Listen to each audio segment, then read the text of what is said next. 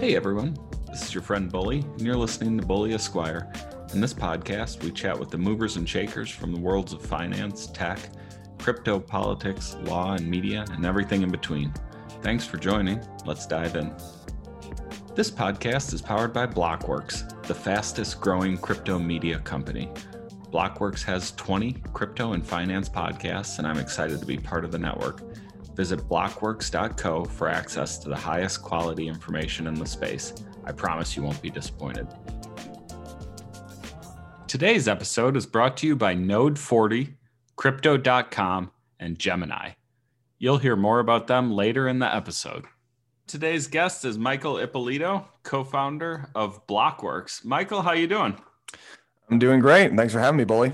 Yeah, no problem. I appreciate it. And, full disclosure, Blockworks is obviously the production company that hosts and sponsors this podcast. So just want to get that out of the way up front. But exactly. There's a little bit of fun nepotism going on right here. So, yeah, exactly. Like what's good for the goose is good for the gander. Right?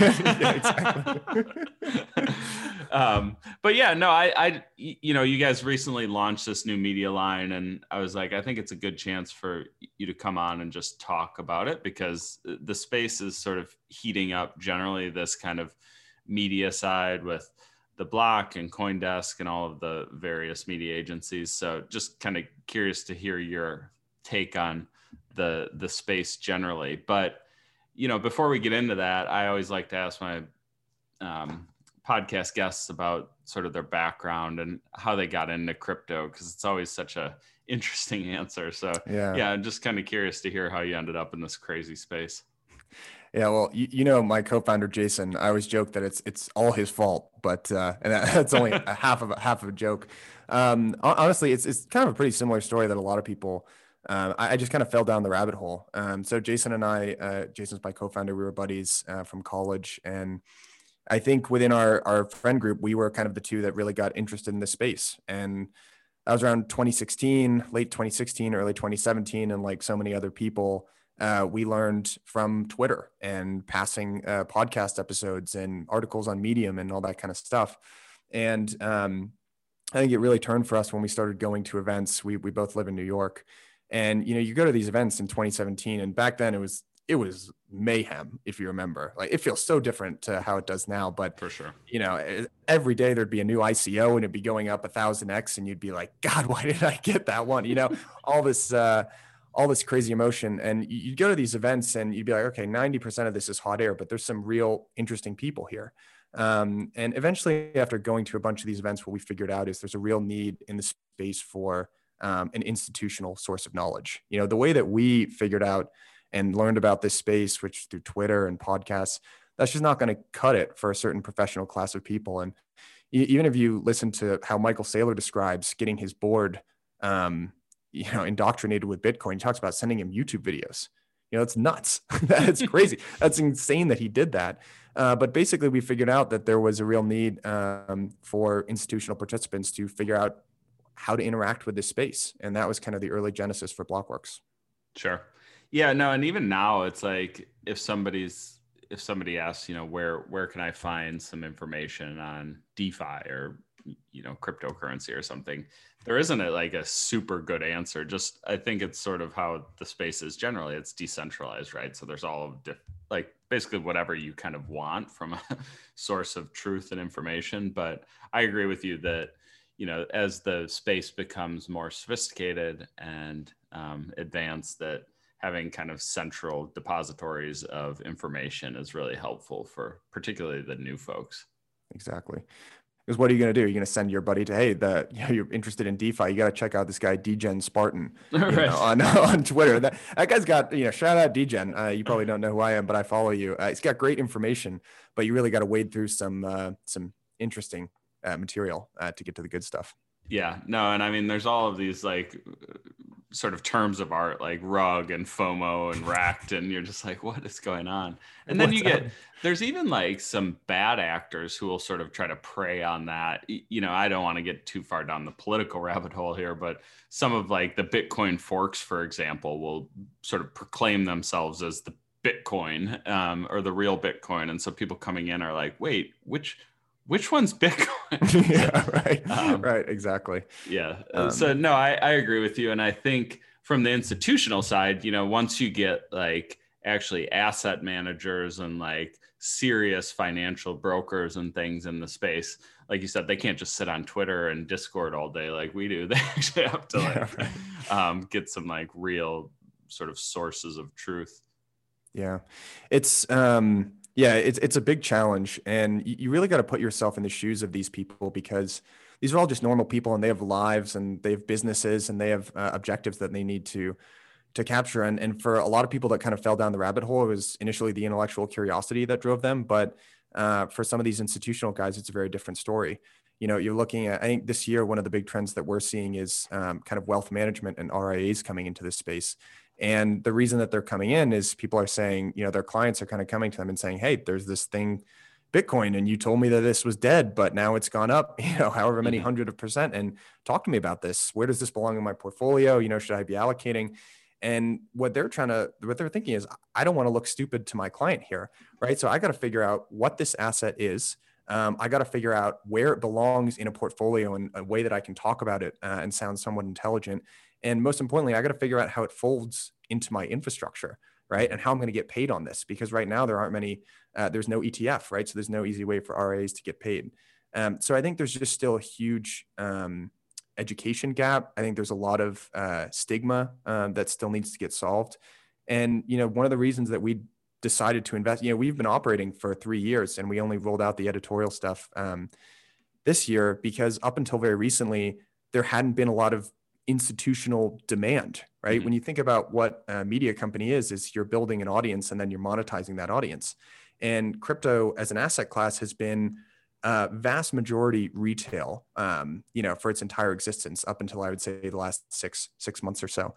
So naturally, the media companies that grew up in this space, they served a retail audience, and I think only within the last 6 months or so has there been enough demand to actually create an institutionally slanted brand of media. And so that's why we kind of made the decision to move into editorial and news when we did. Sure. Yeah, that old sort of meme, this time is different, but I've tweeted this recently, like this time really is different. I mean, yeah. It's incredible to see like how quickly the sort of institutional adoption stuff has happened. 2021 has been just like a blur of announcements of, from Tesla to Square to MicroStrategies, and like every company in between now seems to be like, oh shit, we need to allocate some of our balance sheet to kind of get on the Bitcoin train. I do. The FOMO is real. FOMO is real, my friend. It is, yeah. They're being thoughtful about it, though, as well, I would say. There's some really thoughtful allocators. And it's been cool to watch the genesis of the types of people that are allocating. Like if you go back to 2017, 2018, what we called kind of the institutions, which everyone in crypto groups into one bucket, that was really kind of family offices and proprietary trading desks, because it was really hard from a fiduciary standpoint to manage someone else's money and allocate it to crypto. There were just too many infrastructure questions, right? Custody, which everyone who's been in the space, it feels like it's been talked to death, but it's still the number one thing that banks are concerned about. So as some of those, fast forward 3 years later, and some of those problems are really starting to get meaningfully solved, and you're starting to look at a new class of money manager move into this space. So even if you look at some of the announcements earlier this year, there were guys like Eric Peters, One River Asset Management, and Roofer, and those are volatility guys. They make bets on volatility. So, Bitcoin and crypto just being the space that it is, that makes a lot of sense for them. But I think the really interesting thing to watch is, Mass Mutual, which they're an insurance company that bought $100 million worth of Bitcoin, I think back in December. And there have been other unannounced purchases from insurance companies. And that's a very different class of institution. They are buy and hold. They have very long time frames. So it's really interesting to see a different mix of institutional involvement. Yeah, no, it's a good point. And I mean, insurance companies, it's like, that's about as conservative.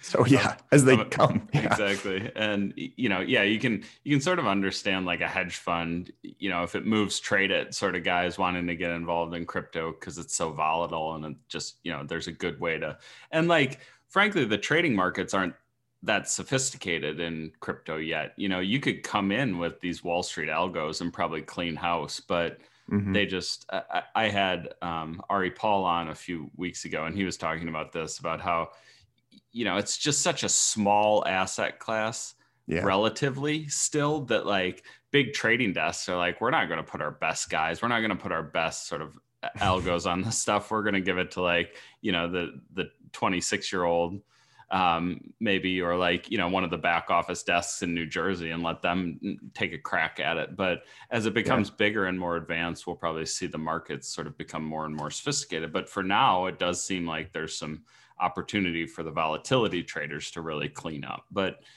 I do agree that it is interesting to see kind of these bigger players like the insurance companies. And now you see like BlackRock and Fidelity and these other massive money managers coming in too. Yeah. It'll be interesting to see what happens, because one of the value propositions of Bitcoin for a long period of time has been an uncorrelated asset, right? That's kind of what you hear. Hey, this is, uncorrelated asset. It allows diversification in your portfolio, blah, blah. But it will be interesting to see as the holder base for Bitcoin becomes more and more institutional, and especially as leverage is applied, whether or not that uncorrelated status of Bitcoin is going to continue.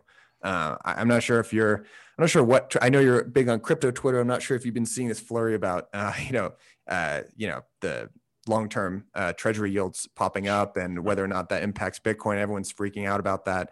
But it'll be interesting to see, because it kind of actually looks like Bitcoin is trading in response to what's going on with the 10-year. So it'll be interesting to see what happens as the holder base becomes more institutional. Yeah, no, it's a good point. And I mean, and then you have sort of laid over top of that the digital gold narrative, and like hedge against inflation, or hedge against, I guess, market volatility. But over the last year or so, I mean, the price of Bitcoin has been very closely tied to sort of traditional equities markets.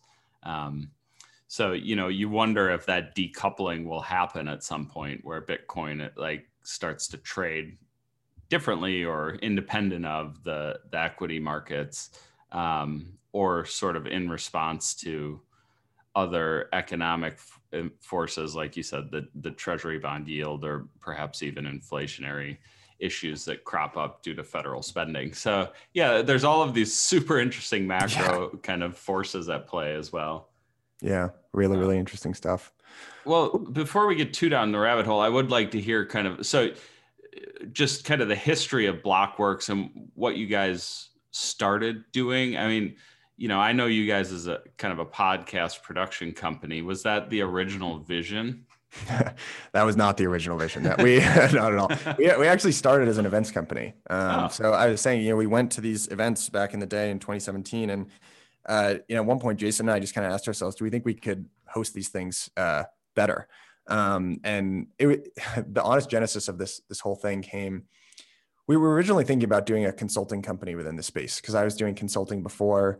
And we went to this event, and I remember we paid a bunch of money. Or sitting in this event, I was so pissed off because we paid a bunch of money and like left work early, and I was sitting listening to these people talk on stage. It was like, God damn it, what a waste of time this was. But the light bulb kind of went off. We were looking around this room, and it was packed full of people. And we're like, I paid $200 for this. So did everyone else. And there was some sponsors here. I bet people made real money off hosting this event. And that's how we initially came up with the idea to host events, to build a brand that might lead to consulting down the road. And we literally, after that day, we just went home. We got a whiteboard, charted out, this is what we would need to host an event. We need, speakers, number one. We need a venue, number two. We need to somehow figure out how to get people there. And it was a nights and weekends thing. It was just a little side hustle. And the first event that we hosted, we got like 250 people to show up. We made 10 or 15,000 bucks. And after that, we were like, okay. And we sat down and we charted out, all right, we're both going to work for a year. We're going to pay ourselves salary, and that's going to go into the business, yada, yada. 1 month later, we had both quit our jobs and we're going full time. Like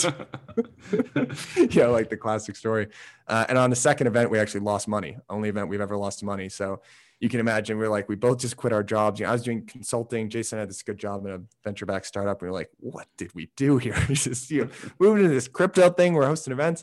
But the next one was a big event for us. And that was actually the event that we met Pomp at. And Pomp is how we found our way into podcasting. Sure. Yeah, that guy, I don't think that guy sleeps, or I'm He not does, sure. confirmed. No, yeah, he's the Dude, Energizer Bunny, really. yeah, he is a machine. I mean, he has his like fingers in every different pie too. I mean, he has this new job board. He has this podcast he does a million times a week. He has like his VC fund now. It's unbelievable. Unbelievable. Yeah. So were you guys like, oh, we'll just start a podcast, or did Pomp already have one? And you're like, we'll help sort of manage the sponsorship side of it? No, so Pomp spoke at one of our events and he sent us an email the next day. It was like, what are you guys doing with this business? Like, what's your objective here? We sent this long thing out, we were like, we're doing this and this, and these are our plans. And, we kind of, Jason and I looked at it like, he wants to invest in the business, and he called us in and he was like, look, I want to start a podcast. I want you guys to help me do it. We had no idea how to do it at the time, but we were like, absolutely, sure, we'll help you do that. And we just kind of figured out how to do it. We found a graphic designer. We found someone. We actually created the jingle in-house ourselves. We helped book the initial guests, and we launched it. And I think the sponsor that we sold on that first sponsorship, that was almost as much as we'd made from all the events prior to that. And we were like, oh my God, this is a really interesting line of business. So that experience, and then after Pomp, we went out to other people like yourself. And that kind of started this interesting line of business for us, which is we're basically a podcast in a box. So if you're someone who's a talented content creator, we will help you kind of put a business around and help you monetize creating podcasts and YouTube and all this other stuff. So that was, that's how we started that business. Sure. Yeah. And I mean, personally, it's been nice because the production company handles all the like editing and stuff. I'm an idiot at that stuff. So I couldn't do that. But yeah, no, I mean, otherwise I probably wouldn't have even started a podcast. So no, it's beneficial for both the content creator as well as you guys to kind of have that symbiotic relationship. Yeah. I'm curious. I don't even think we've talked about this since, but what did you think? Because I think we reached out to you and we were like, hey, we should hop on a phone and we think you should start a podcast. What was your reaction? You're like, who are these guys? Yeah, no, and I'd known Jason, and we traded DMs for a long time, and then finally it was, we had a call, and I think you're like, take the weekend and think about it, and then 2 hours later, I was like, I'm in, let's do it, because I like sat down and after I've had my Twitter account since 2017, and I've been in the space since 2016, and you just get to know a lot of people, being in Telegram groups and Discords and things, and I was like, man, I just know a lot of cool and interesting people, and like, why not sit down for an hour a week and just chat with them. So it's been a lot of fun, and it's been a way to like, almost have like a social outlet during the pandemic when you can't really like go out and go to a bar. So totally. I guess the next best thing is just like hop on a call and record it. It's been fun, but so have you guys like, you kind of hear about the traditional VC backed sort of business model.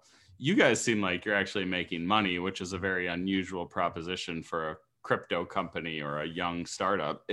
Have you done any funding rounds, or is this all just like bootstrapped? It's bootstrapped. Nice. And it'll be bootstrapped forever.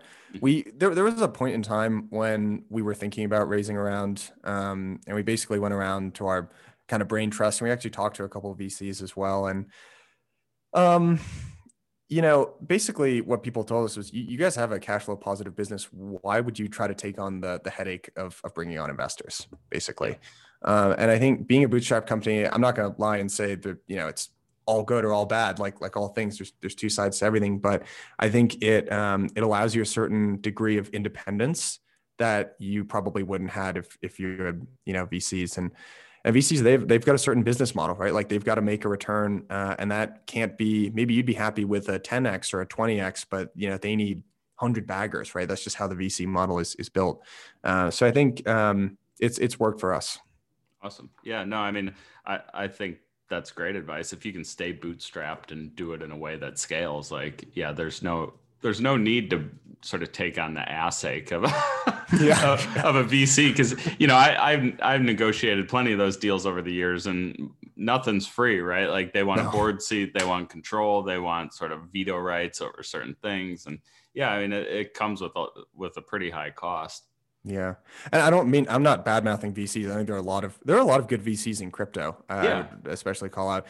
for I just sure. think it just didn't make sense for us, honestly. No, I agree. And I mean, if your business model works on its own, why do it? It's like if you could buy a car with cash, you don't necessarily need to take out a loan to do it.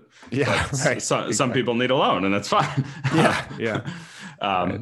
Well, awesome. So then, okay, you kind of got into this podcast space and you're sort of scaling the business. I suppose you had to like hire some folks to go out and sell the ads and just kind of deal with the management of the business.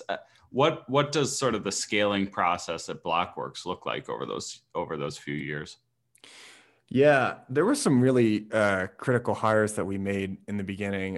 One that I know there's this woman, Julie, who was, oh my God, Julie oh rules. my God, she is a beast. She was one of the very early ones that we brought on. It was a funny story with that too. She and Jason overlapped at this company, SciSense, that they were both working at for like a month, and we let's say to host an organized event, you need a certain attention to detail that I'm not going to say Jason and I don't have it, but let's say other people have more of it.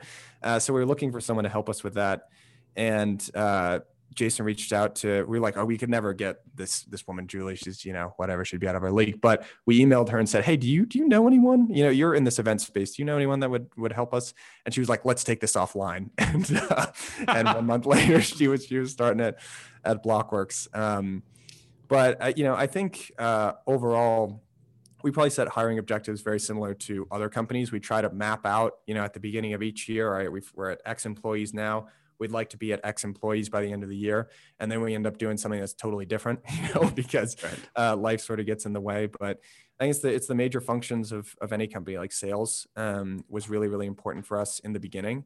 And now we're investing more than we've ever invested in kind of internal content development.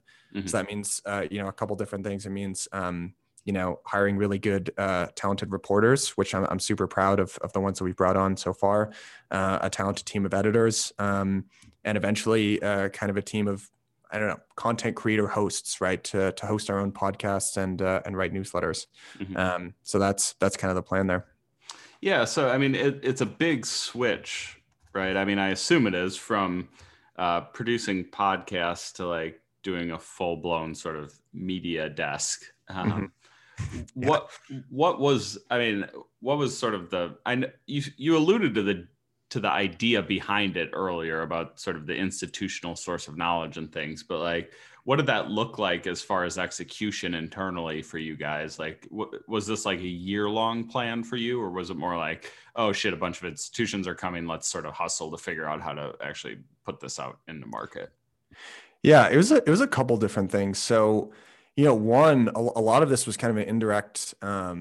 A lot of this actually gets traced back to the pandemic for two reasons. One, we at the time of the pandemic, 50% of our revenue was coming from events, and that all vanished in a puff of smoke. So we were like, okay, got to find a way to make more revenue, not from the events. And then the second thing was what I was talking about before, which was, oh my God, institutions are actually coming into this space, and there's more demand for kind of an institutional slant to coverage than there's ever been before.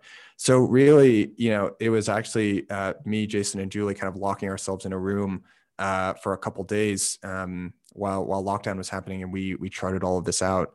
And what the execution looked like there is, first you got to find an agency, someone to help you actually build the site, and then you got to recruit talent. And honestly, kind of it's true with editorial. Like, I can talk about how we think about editorial and kind of hiring good talent is the one thing that you need to get right. That's kind of just true of any business, right? Like, at the end of the day, you're just a collection of people, and your best asset are the people that you have. So that's really the one thing that you need to get right in a company. But for us, so the actual rolling out of the site was about 5 or 6 months from when we first said that we were going to do it to the day that it actually launched. We were kind of working on building the site internally, and then hiring people to come on and write. And at the same time too, we were giving a lot of thought to what's our kind of content direction going to be. Because if you look at the overall media stack within crypto, I would kind of categorize it like actually the mainstream outlets are kind of at the top. If you look at like CNBC or Bloomberg, those are traditional media outlets which have huge audiences, and that's how most people kind of first hear about Bitcoin or crypto or digital assets. And then one layer down, you kind of have your CoinDesk, right, which is their initial value proposition was they're a news aggregator in the space, and they kind of cover anything and everything in crypto, and they have a very large audience. And then as you kind of go further down that funnel, then you get more and more specific. I think that the Block has done a really good job of creating, they call themselves the first and final word in digital assets, and they write for a digital asset native audience, right? And it's like really well-researched stuff. It's very well done. But I think it's for people that have already kind of bought into crypto and the ecosystem. And I think where we fit in that is actually like kind of a financial audience that has a good background in finance and investing, and maybe they know a little something about crypto, but they're still not sure, and they're trying to figure it out from an investment standpoint.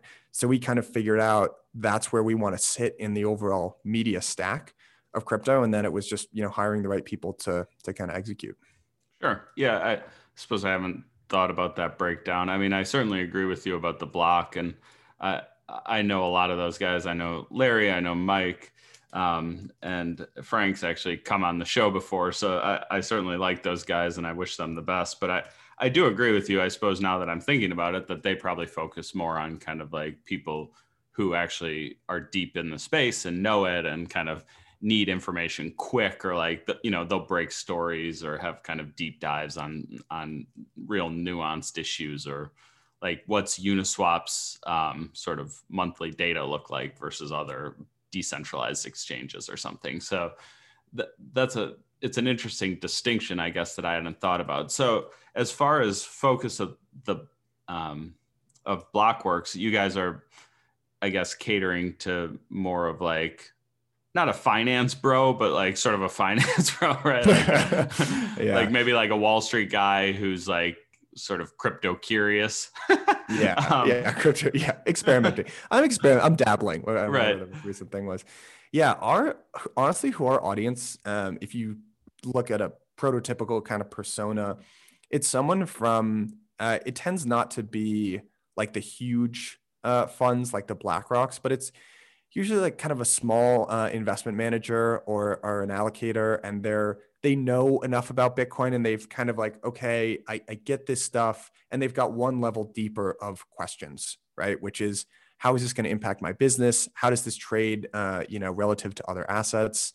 How would I actually take one step further in figuring this out? And if you think about it from the lens of someone who's just an enthusiast in crypto, which is, hey, this stuff is the future, and I want to figure out not only Bitcoin, but Ethereum and all of these different kind of DeFi applications, and they're just genuinely interested in anything and everything, and they'll just kind of dig super deep and go down these rabbit holes. Our audience isn't really quite like that, right? They're still kind of thinking about this from a utility standpoint, and how is this going to impact my job and my business, and how can I think about it from an investing standpoint? So it just means that the coverage that you have is a little bit different. It means the slant on that coverage is a bit different. Like we try to write exclusively about 3 different categories, which is markets, so developments in kind of market structure, stuff like that, asset management, so actually covering asset managers and what they're doing in the space, and then financial services, which is actually becoming one of the most interesting segments because, over the course of the last month, all these, banks and payment processors and all these very traditional guys are finally getting involved. So it's just made for some really interesting stuff. This year, the IRS will require you to report your crypto activity when filing your tax returns. Crypto-savvy taxpayers are using Node 40 to determine the taxes they owe or losses to claim. Whether you've traded the top 5 tokens or dove into the new and exciting world of DeFi, Node 40 will provide a bulletproof picture of your current tax liability. Exchanges alone can't provide the reports you need. That's why you need a group of crypto tax geeks like the team at Node 40 in your corner. With Node 40, you won't have to worry about surprises come tax time. Be smart, be prepared, and embrace your crypto lifestyle. My listeners can even take advantage of a Bully promo code by signing up today at node40.com/bully. That's NODE40.com/BULLY. The Crypto.com app is a crypto super app that lets you buy, earn, and spend crypto, all in one place. You can earn up to 8.5% APR on your Bitcoin and 14% APR on your stablecoins. You'll be paid on a weekly basis, and you can choose freely from flexible 1-month or 3-month tenures. Get $25 worth of CRO when you download the Crypto.com app with the code BULLY and stake 5,000 CRO or more to take advantage of their interest rate. Download the Crypto.com app now to see the interest rates you could be earning on more than 30 coins. Hey guys, one of our sponsors, Gemini, is launching a new credit card, but it's not a normal credit card where you get rewards back in cash. With this credit card, you get your rewards back in Bitcoin or other available cryptocurrencies. Get paid Bitcoin just for doing your shopping. That's pretty cool. The waitlist is now open, so you can go to Gemini's website and sign up. The earlier you sign up, the higher on the waitlist you'll be when it launches in Q2 of this year. And make sure to check out Gemini's exchange while you're at it.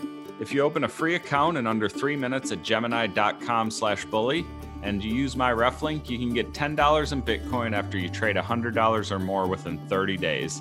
Once again, that's gemini.com/bully. Thanks.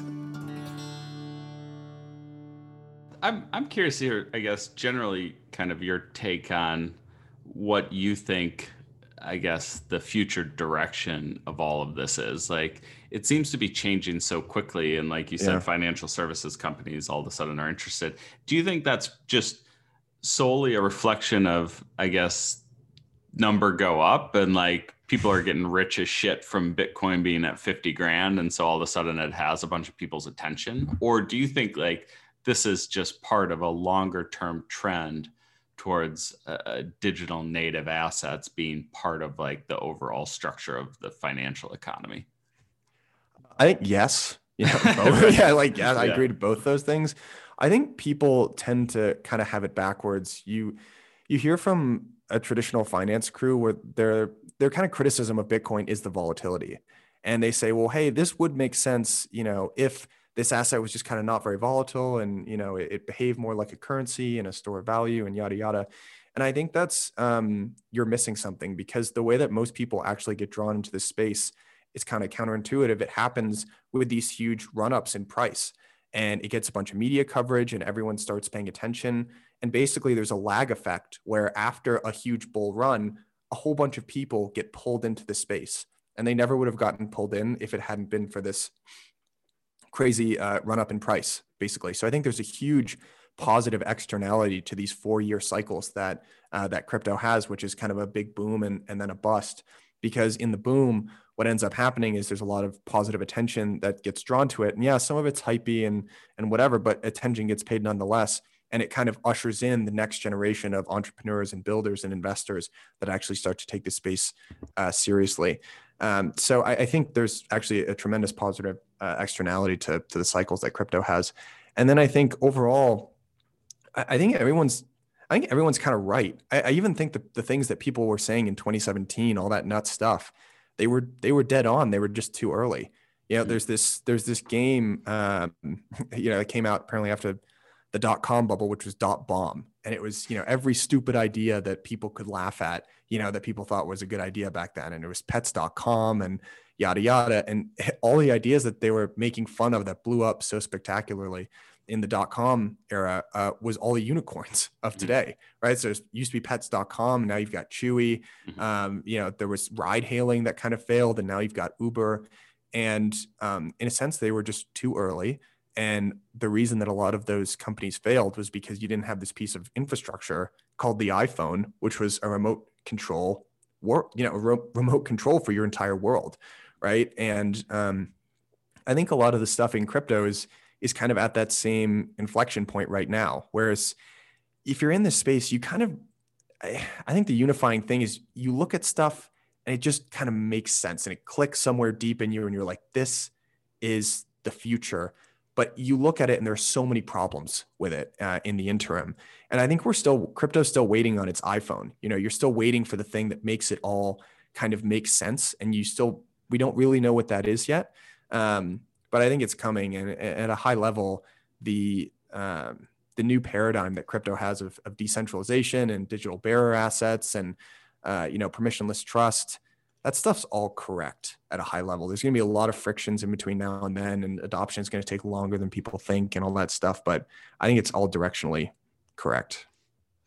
Yeah, no, I think I broadly agree with all of that. And, one thing I've said over the years is like, well, particularly more recently, is that Bitcoin and sort of the other crypto assets like Ethereum and everything else basically are sort of seem to be bifurcating. And like Bitcoin is becoming something completely different than Ethereum. So that's, you see all of this animosity in the community between maximalists and Ethereum devotees or whatever you call them. But it's like, it doesn't make much sense to compare them anymore because Bitcoin is like, this digital store of value. I guess it's digital gold. And then Ethereum's more like a platform that allows people to like build on top of it and create dApps and Web3 applications and all of these other interesting things. But those two things aren't really even that similar. So when people are drawn to the space, they may be drawn like the Austrian economics, hard money, anti-inflation hedge of Bitcoin, where every nation state's going to hold Bitcoin in their reserves, every bank's going to do it.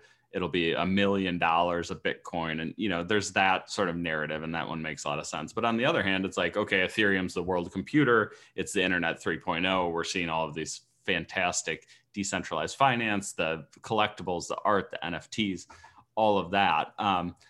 Do you guys have sort of I know a lot of media organizations tend to be agnostic, but maybe I'll just ask the question anyway.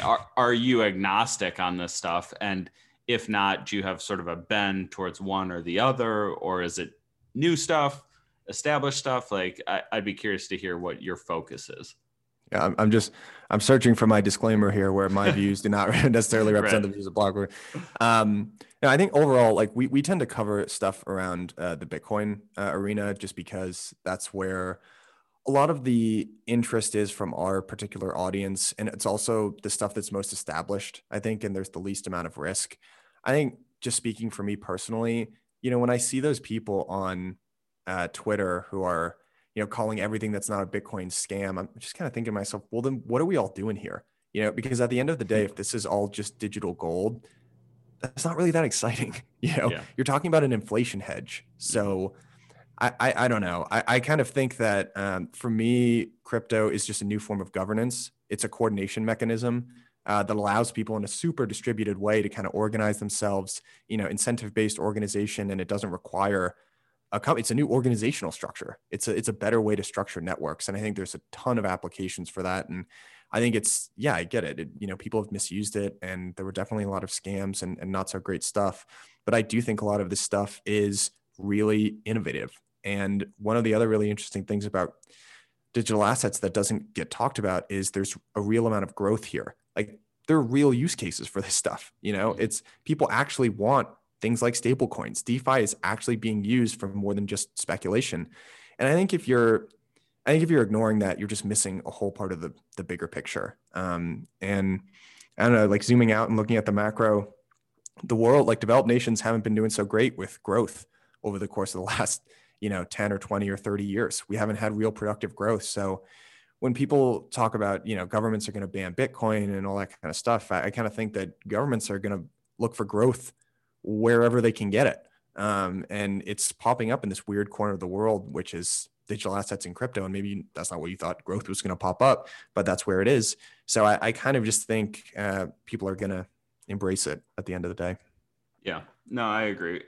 And I certainly, your points about sort of 2017 and just not being ready then make a lot of sense to me. And it does seem like now we're actually getting the infrastructure in place that's necessary to build a lot of sort of these promised ideas where it's like, okay, MetaMask is like this amazing way to sort of interact with decentralized systems in a way that sort of protects you, and it's easy and it's so like, things like MetaMask and just better wallets, more accessible systems, safer UI, better custody solutions, all of these things sort of work together and drive the whole space forward in a way that's really exciting.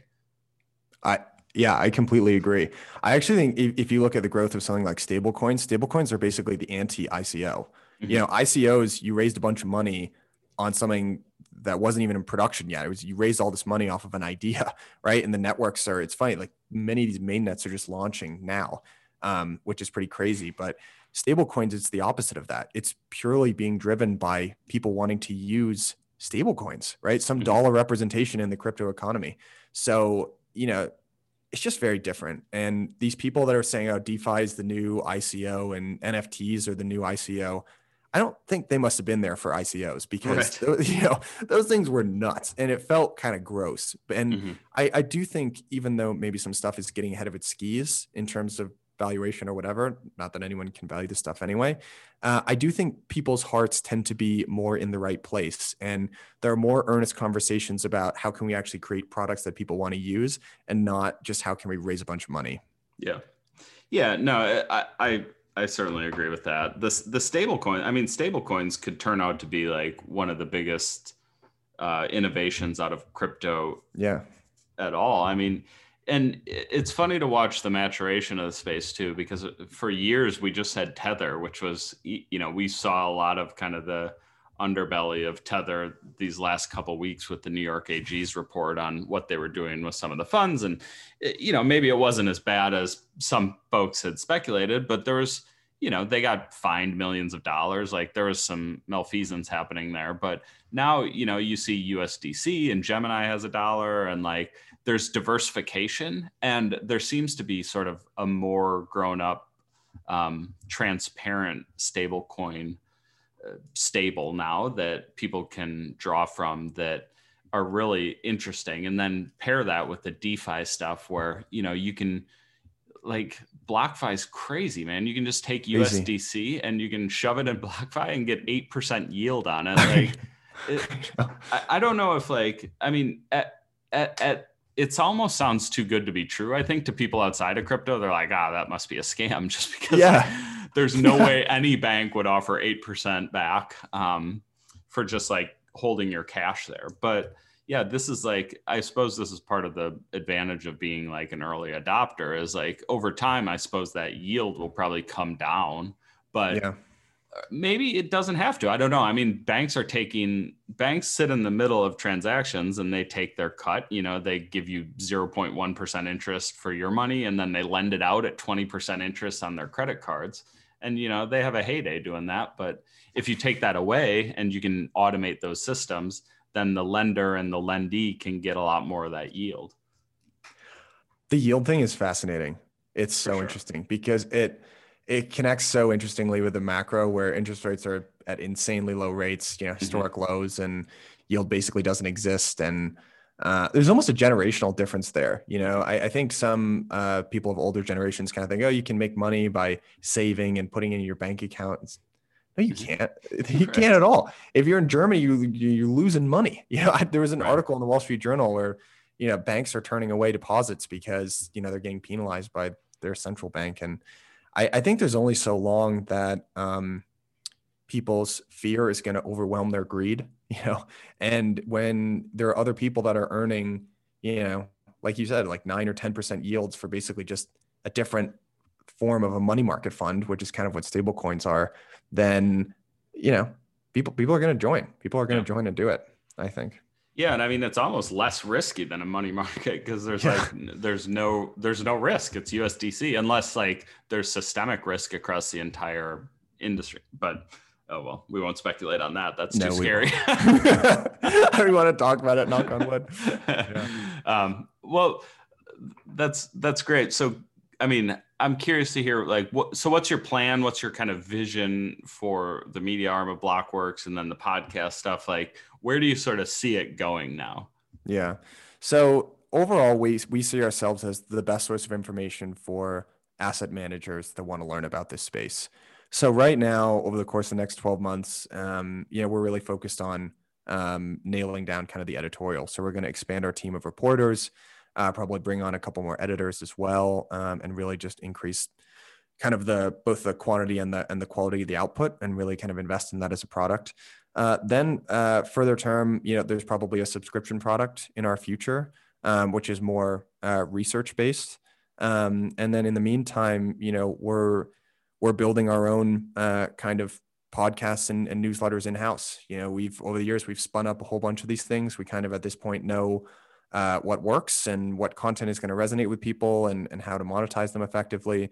So, really at the core of what we're doing now is just investing in our own editorial and kind of content creation. So that's really that's the game plan for the next 12 to 18 months, at least. Nice. Yeah. And I sort of in keeping with that, I saw that Jason, your co-founder, recently launched a podcast, right? He did. Yeah. Jason and I both started our Twitters at the same time, and we had a competition to see he would get more followers. And fast forward 12 months, he's at 30,000. I'm at 3,000. I just don't have the tweeting gene in me, man. He's Sure. good at it. But yeah, he just did launch a little plug here. It's called Empire. You should definitely go listen to it if you like hearing about founders in crypto. Yeah, for sure. I certainly will as well. Well, cool, man. How about you? Like, are you trading? Are you an active participant in the markets? I am not, man. I don't have the constitution for it to be a trader. I would love to. I listen to a lot of traders. I'm like, man, that shit is interesting. Mm-hmm. But no, I do not have the skill to do it. I'm obviously, I own some Bitcoin and ETH and some other little experiments, shall we say. But overall, it's just been fun to watch. I do try to spread the good word and talk to people and get people to pay attention to this ecosystem as much as possible, because I maybe sound like a bit of an evangelist, but I really do believe that this is a huge area of growth. I'm not going to say this is the future and whatever, but I really do believe it's a really interesting opportunity. And I try to talk to, my friends who are looking for interesting industries to work in, because for me, this is most likely the industry that I'm going to spend my career in. It'd just be really hard to imagine going anywhere else. Just the excitement and the genuine growth that is crazy. And I think people are generally pretty open to collaborating. And there's some really great people in this industry. So I felt really kind of lucky to work here so far. I don't know what your experience has been like. Yeah, no, same thing. I was just thinking that, like, when I was like 2017, and I think I was talking to partners at my law firm about cryptocurrency, they were like, you could tell they were like, what the fuck is this kid talking about?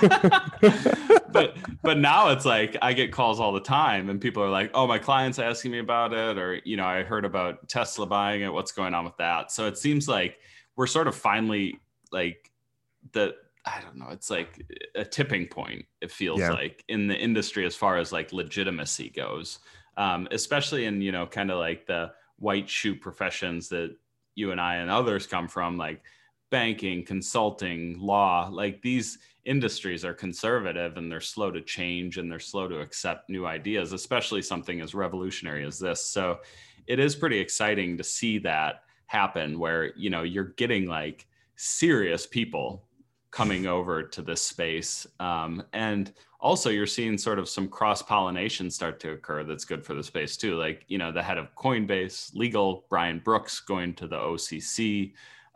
You have Hester Pierce at the SEC, Crypto Mom. You have all of these sort of like people who get it.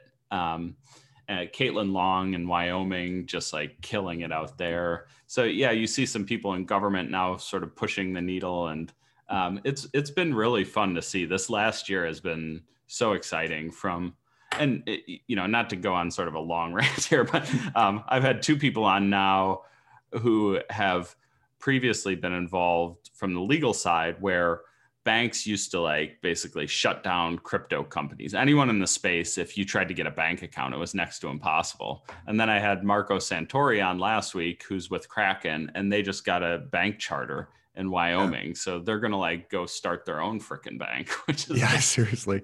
It's so crazy to think of like the progress we've all made. And, it's fun to see folks like you and Jason going out there and launching things to like help continue that progress, bring more folks into the space, and just educate people on why this technology is exciting and promising. Yeah. It's a funny note actually on that, just the banking stuff. Yeah. I mean, we've had, Zach Prince appear on a bunch of our kind of webinars and podcasts in the past, and he talks about what it was like starting BlockFi, which is now this, behemoth. I don't even know what, billion dollar, plus company, many billions. And in the beginning, when they were starting, they couldn't get a bank account. They were like, okay, we got these, VCs are going to wire us money. We have nowhere to put it. I mean, that's nuts. That is totally crazy. And one thing that's kind of going to be interesting to watch over this year is the Coinbase IPO might be, right, the direct listing might be one of the most impactful things that happens in crypto, because people are talking about, $100 billion valuation, which would give it like a 50x, multiple on its revenue, which is nuts, right? That's insane. And it does, there's people have been talking about, especially this year, is kind of coming boom in M&A, right? And it's kind of, is it going to be crypto companies acquiring other crypto companies, or is it going to be financial services companies acquiring crypto companies? But no one really considered that it actually might be the other way around, right? Yeah. And if other companies go public, which there are a bunch of other companies that are going to go public this year, and they get the same multiples that Coinbase is getting assigned right now, suddenly you're going to see, regardless of, revenue and EBITDA, these crypto companies that have way larger valuations and probably much better access to capital than a lot of traditional, financial firms.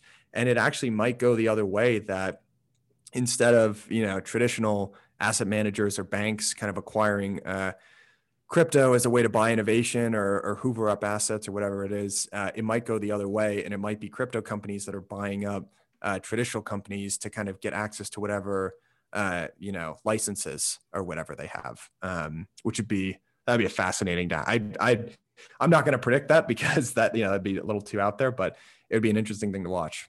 Yeah, no, I suppose I hadn't considered that. And I mean, particularly too, a lot of crypto forward companies have sort of large crypto holdings too, which makes sense. And then, if Bitcoin goes to 100, 200, then all of a sudden it's like, holy smokes, they have tons of operating capital. And maybe that expands the M&A look that they're giving to other industries. Yeah. Well, what do you I'm curious what your opinions are. Do you think, people talk a lot about inflection point or a tipping point or something like that.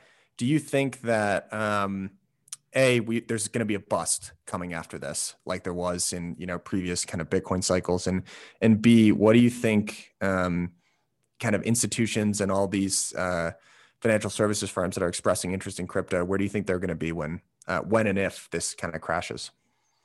Yeah, I mean, I think so. I have a few thoughts on this. I mean, I have such bad PTSD from 2017, where it's like every all-time high, I'm like taking profit. And, there's like my friend started this sort of live stream called Up Only, and they had Suzu on from 3 Arrows Capital, who's a prominent fund manager in Singapore. And the guy's just brilliant if you listen to him, but he talked about how he thinks this is like a super cycle, he calls it. And that it's like the cycle to end all cycles, where Bitcoin is finally adopted and becomes mainstream. And like, we probably won't see this sort of crash that we saw in 2017. I mean, maybe you'll see some air go out, but he was throwing around numbers that are just jaw dropping on Bitcoin, like from 500,000 to 5 million or something. Which I suppose would be close to what the market cap of gold is, right? I think right now, Bitcoin is about 1/20th of what the market cap of gold is. So that may be a long answer of saying, who knows? But my sort of personal view on this is that the more institutions get bought in, the more this kind of becomes integrated into the existing financial system, the less likely it is we'll see sort of a 2017 crash, because, once so many large players are in the game, it's not like they're going to dump it the way retail did. It's like, no, if I'm an insurance company, I have Bitcoin on my books, I just have Bitcoin on my books now. Yeah. I'm not going to like go out and sell it because it went down 10%. I'm just going to plan on basically holding it forever. So the more companies and institutions that do that, I think like the volatility will sort of slowly be drawn out. And you've already sort of seen that too in this run up. The run up has been very methodical to 50K. It was just like this slow march every day. It was like dun, dun, dun, right up the chart. But in 17, it was just like a rocket ship. But so I don't know. I mean, I'm hopeful that this is kind of the tipping point where it becomes part of the overall consensus. I do think some of the markets are pretty frothy though. Like if you look at NFTs and some of the valuations and, sales that have occurred there, I don't know. I don't know if those are or sustainable. Yeah, no. But the technology is so cool. It's happening on layer one. Like maybe there is some novelty. I mean, I'm not going to be the one who's paying $250,000 for an NFT. It's just not my thing, but I get the narrative and I get the technology. So I don't know. I think part of the market could maybe see some corrections and part could not. So yeah, I don't know. I don't know. Maybe we're all just guessing here. I do the NFT thing. I think is really interesting because on the one hand, I'm with you. I'm just like, dude. Also, it's just funny how the art actually looks. I was listening to this guy say, "Yeah, I agree with the NFTs, kind of the purpose, but I just don't think the art is very good." And right. It's funny because I think that'll personally just be the new style of this kind of art, but. I really do. I think, I have this memory of, I used to play Halo, on my Xbox, and, you used to buy these like guidebooks, and you would go and you would assemble, you'd find these little skulls. And once you assembled all of them, you got access to this like cool, thing. And it was just, there was no purpose or utility to it at all. And the only way I could show my friends is if they actually physically came over to my house. I didn't have that many friends, so not even that many people saw it. But I remember I get the value of kind of a proof that something is valuable online and having ownership to it. And I think maybe, I don't know, maybe this is it's a tougher thing for a different generation to grasp, but I think the value of it not, because the number one thing people say about NFTs is, well, what am I going to do? Like print it and hang it in my house? And I don't think that's the point at all. You're going to show it online where you can display it to way more people. And I think the utility in that piece of art is directly proportionate to how many people can see that you have it. So I don't know, man, I'm with you. I think that, I mean, I'm not buying any, I don't own any of these NFTs, but I do think it's really interesting in the long run. Yeah, no, I'm totally with you. And like, when I was a kid, I'd buy like World of Warcraft gear off of eBay, right? Or like Diablo 3 gear. And like, so I think like we're outing ourselves as the biggest nerds right now ever. Yeah. Gonna get dumped in trash cans after this. But, I think like I get the gaming aspect. I get the like art verifiability and the ownership aspect. There's some super cool stuff on sort of the audio visual, like Kings of Leon and Blau cool. And all of these guys are like, so I mean, and artists, like giving this technology to artists who are like naturally the most creative, sort of thoughtful boundary pushers you can find is a really good idea, because they're inevitably going to create like super cool use cases and stuff for this. So it's just nice to see it being like actually used out in the real world, and like people kind of getting their hands dirty and trying it out, trying new things, and experimenting with this technology that we've all sort of seen the promise of for a long time, but haven't really seen many applications developed. Yeah, I completely agree. I totally agree. And I think that's kind of how you have to get involved in this space. You kind of got to get your hands dirty, whether that's owning like a tiny little bit of Bitcoin and then you kind of start paying attention to it, or you come at it from like the lens of a developer. You can build all these, zany, wacky things. I don't know. I just think, the adoption narrative is finally starting to take steam as you have these other products that people are really using. So I don't know. It's cool to see.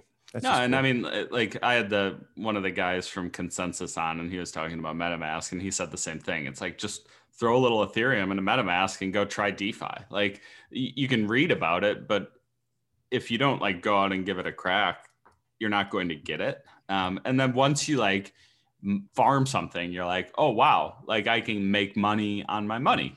And that's that's interesting. And that's a cool sort of concept that, you wouldn't get maybe just reading about it. So I agree with you, like go out and try this stuff, because there's a lot of neat stuff. And there's so many like niches and little corners of crypto now that are developing, from developers to gamers to economists and everyone in between, that there's something for everyone too. Yeah, There is. Awesome. I use it, going back to that iPhone analogy, and this is the last thing I'll say, and we can wrap up, but we had Avichal Garg of Electric Capital, and he was kind of saying that when the iPhone first came out, everyone thought that it was going to be Maps was going to be the killer feature because it would help you navigate to everything so easily, but it was actually the opposite of that. And the utility of the iPhone was it brought your entire world to you, so sure.